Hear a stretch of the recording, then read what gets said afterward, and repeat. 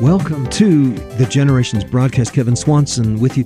Bill Jack from Worldview Academy attending me on this one. Bill, interesting stories here. First from Oregon, then South Korea. Not enough babies in South Korea and not enough wolves in Oregon. Well, we should resolve that. Yeah, well, turns out they've let loose wolves throughout Oregon. Somebody shot or killed 3 wolves in Klamath County, and they're offering $50,000 for anybody who can lead them to an arrest. $50,000. So I thought to myself, okay, well, $50,000 for identifying the person shooting wolves in Klamath County, Oregon. What would I get if I was to identify the person who killed somebody in the state of Oregon? Yeah. Or anywhere in the United States? I found you get $5,000. U.S. Marshals here, the Crime Stoppers Board decides that they would provide anywhere from $2,000 to $5,000 for any case in which that would lead to an arrest. But it's so $50,000. $50,000 for identifying the wolf killer in Oregon. Yes. So does that tell you something of the worldview of our governments today? Yep. It gives you some. It's $125,000 fine, 5 years in prison for shooting a wolf in Oregon. What do you think would happen if a doctor killed somebody in the state of Oregon? Nothing. No, nothing. Yeah, nothing. No. Euthanasia depends on the geography of the person. Euthanasia is legal in Oregon, as is abortion. In fact, it's probably the most liberal state in the United States for abortion. They pay for abortions, et cetera. There are governments out there, not just paying the person who leads you to identifying the guy who killed the babies, but they're paying the guy who kills the babies. Yeah, and celebrating it. They're paying the assassins in that case. Yeah, they're cheering them on. Yeah, well, that's Oregon for you, paying the assassins and paying $50,000 if you can lead them to the arrest of anybody who shot their wolves, their precious wolves. They're doing this, and here in Colorado as well. I don't know if you heard that, but it turns out that our governor has let loose wolves in the state of Colorado. This is up in near North Park. Yeah, this is NPR as of about 2 months ago. Listen, have filed lawsuits to stop further releases. Colorado has fought off those challenges decades after they were eradicated. An ambitious plan to bring wolves back to Colorado has paws on the ground. To kick off an effort to restore biodiversity, a few gray wolves were released yesterday. Colorado Public Radio's Sam Brash was there. About 45 invited guests pack into a small mountain clearing. A pair of metal crates sits on a patch of grass. Each one holds a wolf captured in eastern Oregon a day earlier. There's a moment of quiet as a drone films. And then a wildlife officer springs each door open with a bungee cord. One wolf sprints into a stand of aspens and spruces. A second gray wolf pauses to look back at the crowd, then disappears. Everybody here is just in reverent awe. Colorado Governor Jared Polis stood by as the state released 5 wolves in total, watching them bound into their new habitat about 2 hours northwest of Denver. Wolves are an iconic and legendary animal, and to know that they're part of the Colorado landscape is really a new chapter. By releasing wolves, Colorado followed through on a ballot initiative narrowly approved by voters more than 3 years ago. Joanna Lambert is a biologist who fought for that initiative. By restoring an apex predator eradicated in the 1940s, she says the state can help the whole ecosystem. This is a moment of rewilding, right? Of doing something to stave off the biodiversity extinction crisis that we're living in. All right, so you get the idea. Well, that's the governor. Right. It's a reverent moment of awe in which we enter into the worship service and evidently offer our proper prostrations to wolves in this case. One spokesman for the Colorado Parks and Wildlife said, "I realize if a rancher loses a dozen calves or a few sheep, that he's not going to be happy. But in the bigger scheme of things, it's not going to destroy ranching in Colorado." Well, tell that to Don Gittleson and his neighbors up in North Park, who have lost 13 cows, 4 working dogs, and several sheep to one pair of predatory wolves that the state refuses to put down. Now, those mutilated animals are not just in the bigger scheme of things, they represent the livelihood of those ranchers. But you and I know that policies put in place by governments throughout states are wolves in sheep's clothing because they are butchering parental rights. They are devouring the most vulnerable among us, the unborn. And they're mutilating, they have been mutilating the students intellectually and morally for years. And now we're seeing the actual sexual, physical mutilation of students as a result of those policies. So government at work doing exactly what God does not want government doing. Yeah, you don't reintroduce wolves into it's not ranch government's lands. job. You don't reintroduce. You don't introduce wolf. These policies that are just predatory wolves into the culture that they have been releasing. So here's the question. I want to apply this directly to this issue. Are we called to engage in biodiversity extinction crises, or are we called to take dominion of God's creation? And to take dominion of God's creation, what does that mean? Wild dogs, wolves, well, they're the cleanup crew. They go out to clean up dead animals, not to kill more elk, deer, cattle, and sheep, right, Bill? Yep. And it affects the hunters as well, because the hunters don't particularly want to eat dead elk that have been partially chewed on by wolves. No, that's not the idea. So wild dogs and wolves were created by God to help clean up dead animals, not to kill more cattle and sheep. And bad worldviews, of course, will yield really bad decisions, bad care for the ecosystems. As man populates the earth, there'll be less wild animals. That's just the way it works. Pushing wolves into Alaska and the Canada wastelands, well, it's all right. They still need cleanup crews up there. There's still, hundreds of thousands, if not millions of acres where you need wolves, you need dogs. They can clean all that up. But we don't put them on ranches. There isn't as much dominion taking place when it comes to private property today, and I think that's a problem. What we need to do is fence off property for ranching in large portions of the earth, and I'm okay with that. I'm okay also with large private reserves. I'm okay with putting lions and wolves on 30,000-acre plots owned by private organizations, as long as they keep track of them.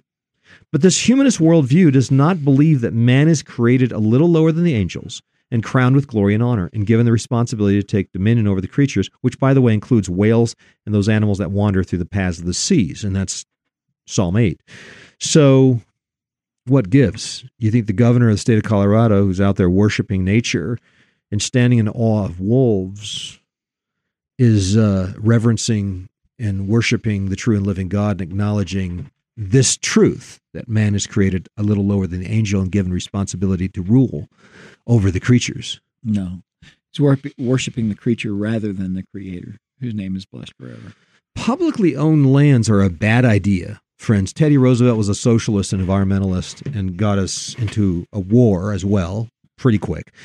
According to this modern religion of environmentalism, man is considered a parasite on the earth. And he must therefore commit himself to reduce the impact of his own activities on the earth. Because of what is assumed to be a perpetual scarcity of resources, the highest objective is to reduce human population and by all means prevent any more population increase. Now, by 2021, the pine beetle here in Colorado killed 40% of Colorado's gorgeous forests of spruce and pine, about 3.4 million acres, mostly of national and state-owned lands. Now, I happen to own 20 acres of woodland here in Colorado. You've been here. You're sitting right there. And I own 20 acres of this beautiful woodland. And the pine beetle has killed off 1 to 2 trees per year on my property, which takes me about 40 hours to cut up, split, and burn. I burn it up right away. I'm right on each tree that dies. By God's grace and a little hard work, the 20 acres has been doing quite well, thank you very much. I haven't lost 40% of it like the state farms and the state lands have done. This doesn't happen on public lands because there's no private parties responsible for ownership and care. Refusing to conform their socialist ideas to God's law, politicians like President Theodore Roosevelt established policies that ended in disaster. Full-time ranchers could adequately take dominion over about 1,000 acres each. I'm talking about just a family economy. If you were a full-time rancher, you could deal with 1,000 acres while a part-time author, pastor, logger like myself can manage about 20 acres. If only 3,400 ranchers would have just cared for the 3.4 million acres, the pine beetle kill would have been quite easily harnessed when it broke out in the 1970s and 1980s. This man-centered, earth-worshiping religion will always be ruination to God's world.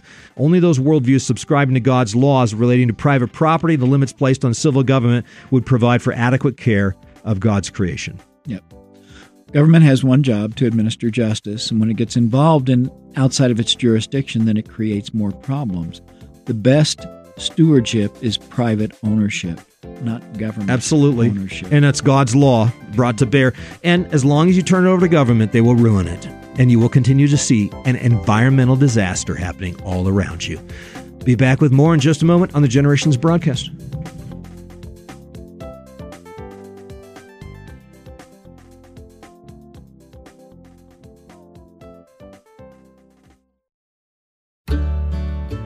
We've seen it, folks. God is working in the hearts of dads and sons, and He's turning the hearts of fathers back to the sons, and the hearts of sons back to the fathers, and turning us all back to God.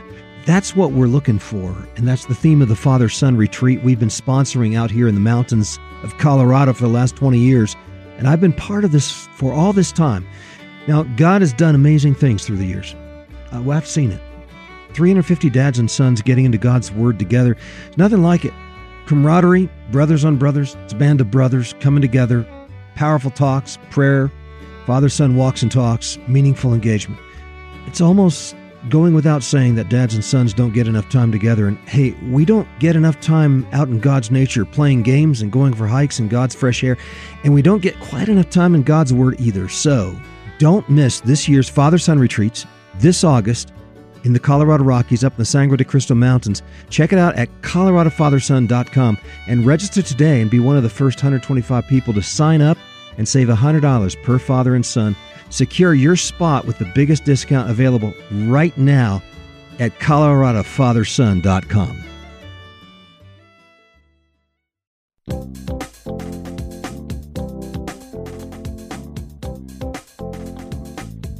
And we're back on Generations. This is Kevin Swanson.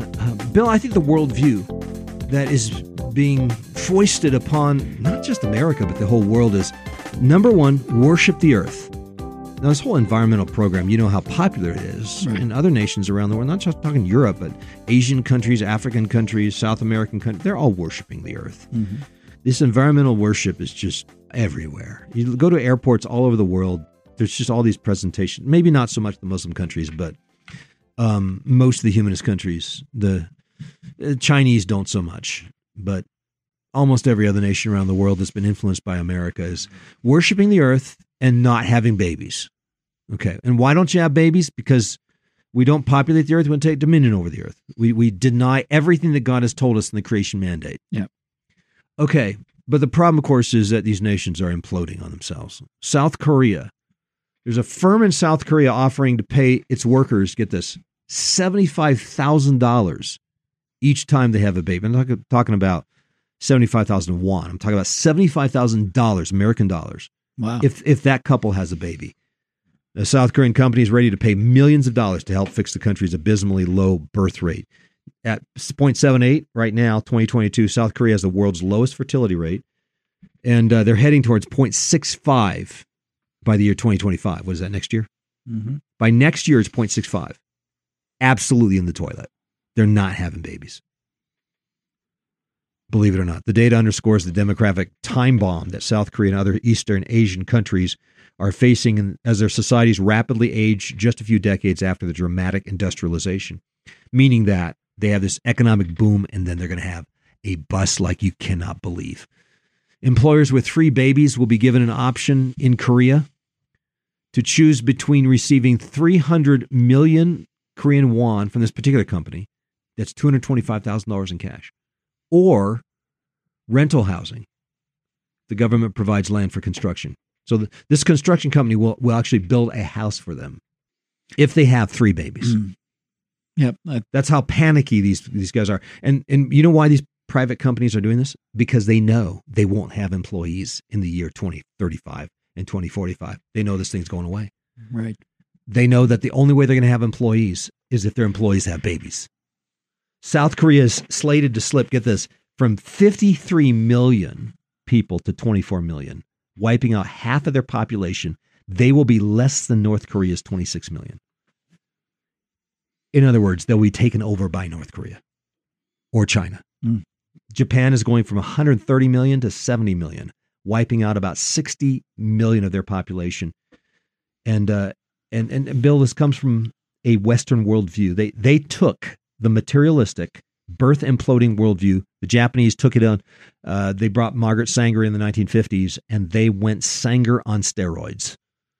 They loved Margaret Sanger. They brought birth control. They brought abortion in. They were aborting half their population. I think they got up to 55% of their baby population aborted in the 1950s, 1960s. Japan took the materialistic baby killing. It's all about me. It's all about how much money I can enjoy right now. I'm spending my entire nation into debt, and I'm birth imploding the population so that by the year 2050, 2060, China will own Japan. That has been their worldview. They have no real vision for the future, no vision for the nation, no vision, no reason for living. Their social vision is completely obliterated, and mostly by the Western worldview. Now, there were two groups that came in. There was Margaret Sanger came in the 1950s, 1960s, and my family that came in the 1960s with the gospel of Jesus Christ. Japan rejected the gospel of Jesus Christ and brought in the gospel of Margaret Sanger, and the rest is history. Yep. They've imploded their birth rate and destroyed their nation. And South Korea is doing the very same thing. The world is not overpopulated. In America, 73.7% of our population lives in cities. That's just 2.1%. Oh, I know. Of the total U.S. land. I know.